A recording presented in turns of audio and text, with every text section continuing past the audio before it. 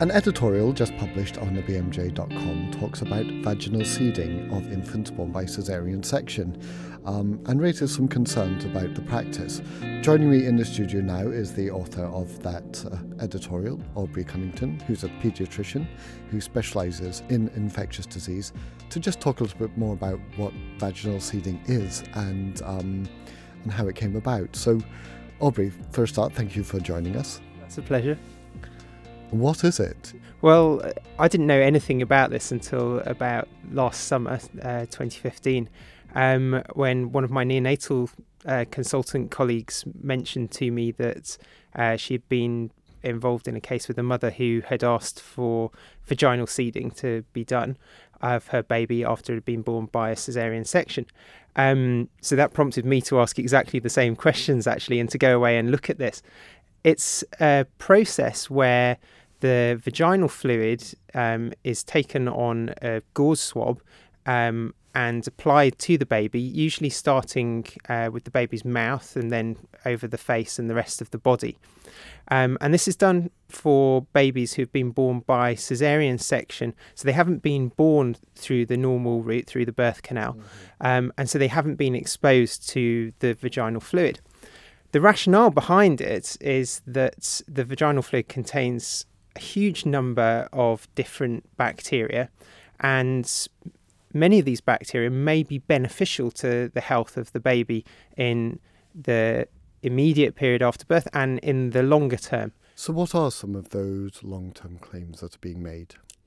So we know that birth by caesarean section is associated epidemiologically with slightly higher risks of a number of diseases, mostly non-communicable diseases and mostly in later life, but things like obesity, asthma, some diseases that have an immune basis. And those findings are relatively consistent and based on large numbers of subjects that have been studied.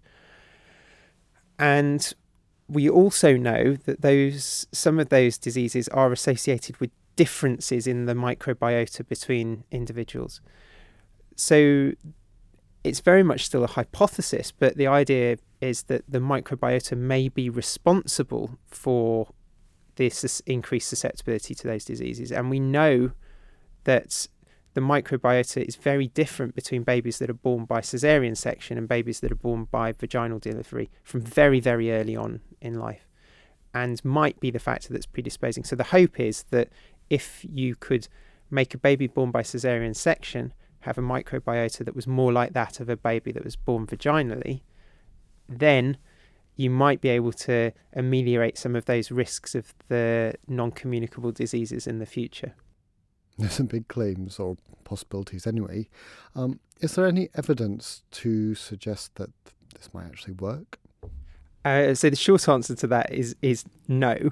But I suppose the slightly more thoughtful answer to it is that it certainly could be. It's not a bad idea to think that it might be of benefit, but at present we have absolutely no evidence to prove that it is. I think there is a lot of hope, and along with that quite a lot of hype about the potential role of the microbiota and how we may be able to change the microbiota, these bacterial communities, in order to achieve health benefits.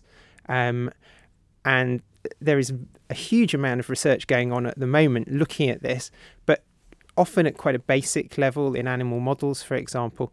And for the most part, we don't have much evidence that we can actually manipulate this therapeutically in humans.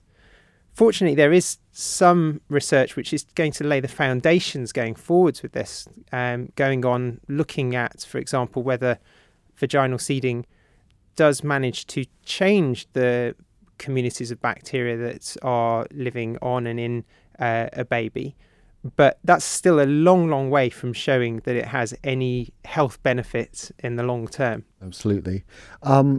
Now you've mentioned the hype there a bit, and you heard of this once a few years ago. Has it become more popular since then? Where is this sort of idea being propagated?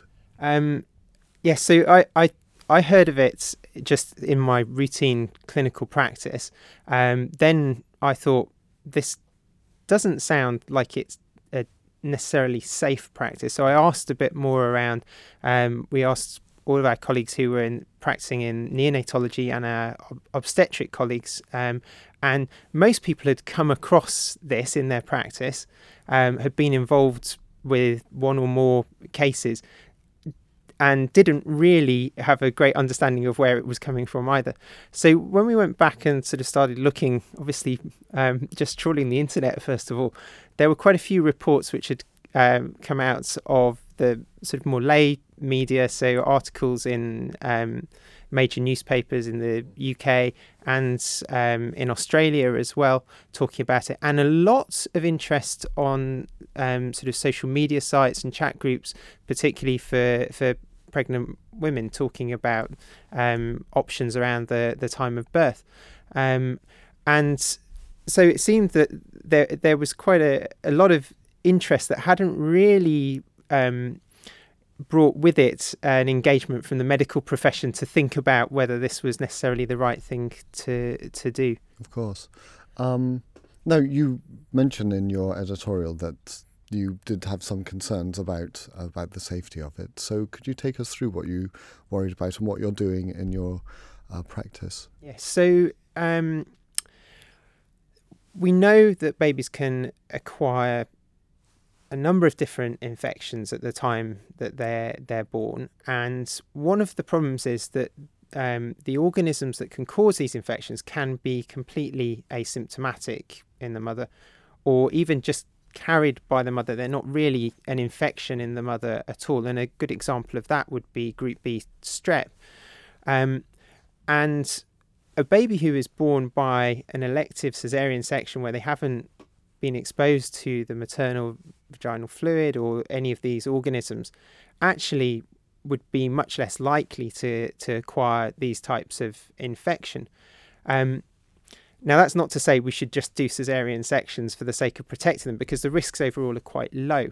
But we have to assume that if those types of infection can be acquired by normal passage through the birth canal, they could also be acquired if you transfer vaginal fluid on a swab onto the baby. And I suppose our anxiety is simply that if we've got a procedure which has no proven benefit, and even if it carries a small risk of harm, we can't really justify that small risk of harm. However, the other side of the argument, which many mothers may make, is that if they'd had the choice of delivering their baby vaginally, they would have chosen that, along with the attendant very small risk of those types of infection. And so it creates a bit of an ethical dilemma for healthcare professionals, because they shouldn't be expected to do something that may cause harm when they know when they have a fairly good reason to believe it's not beneficial. On the other hand, I don't necessarily believe we should take away the choice of mothers to do this themselves if they wanted to, as long as they're informed about the fact that A, we don't know that there's any benefit from it, and B, there is a potential risk there. Mm-hmm. But presumably no more risk than giving birth vaginally would have done. Absolutely. In the first place. Yeah. Absolutely. However, that might impact on the assessment that a health professional makes. A baby who's been born by an elective caesarean section, if they've got subtle signs that they're unwell, they might think they're at lower risk of having sepsis, and their actions may be changed if they knew that the baby had received vaginal seeding.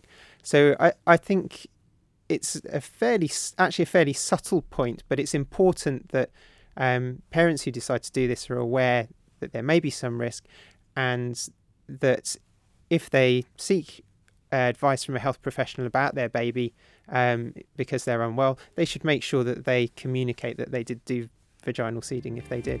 Absolutely. Great. Well, you've been listening to Aubrey Cunnington talk about vaginal seeding, and his editorial is now available on thebmj.com.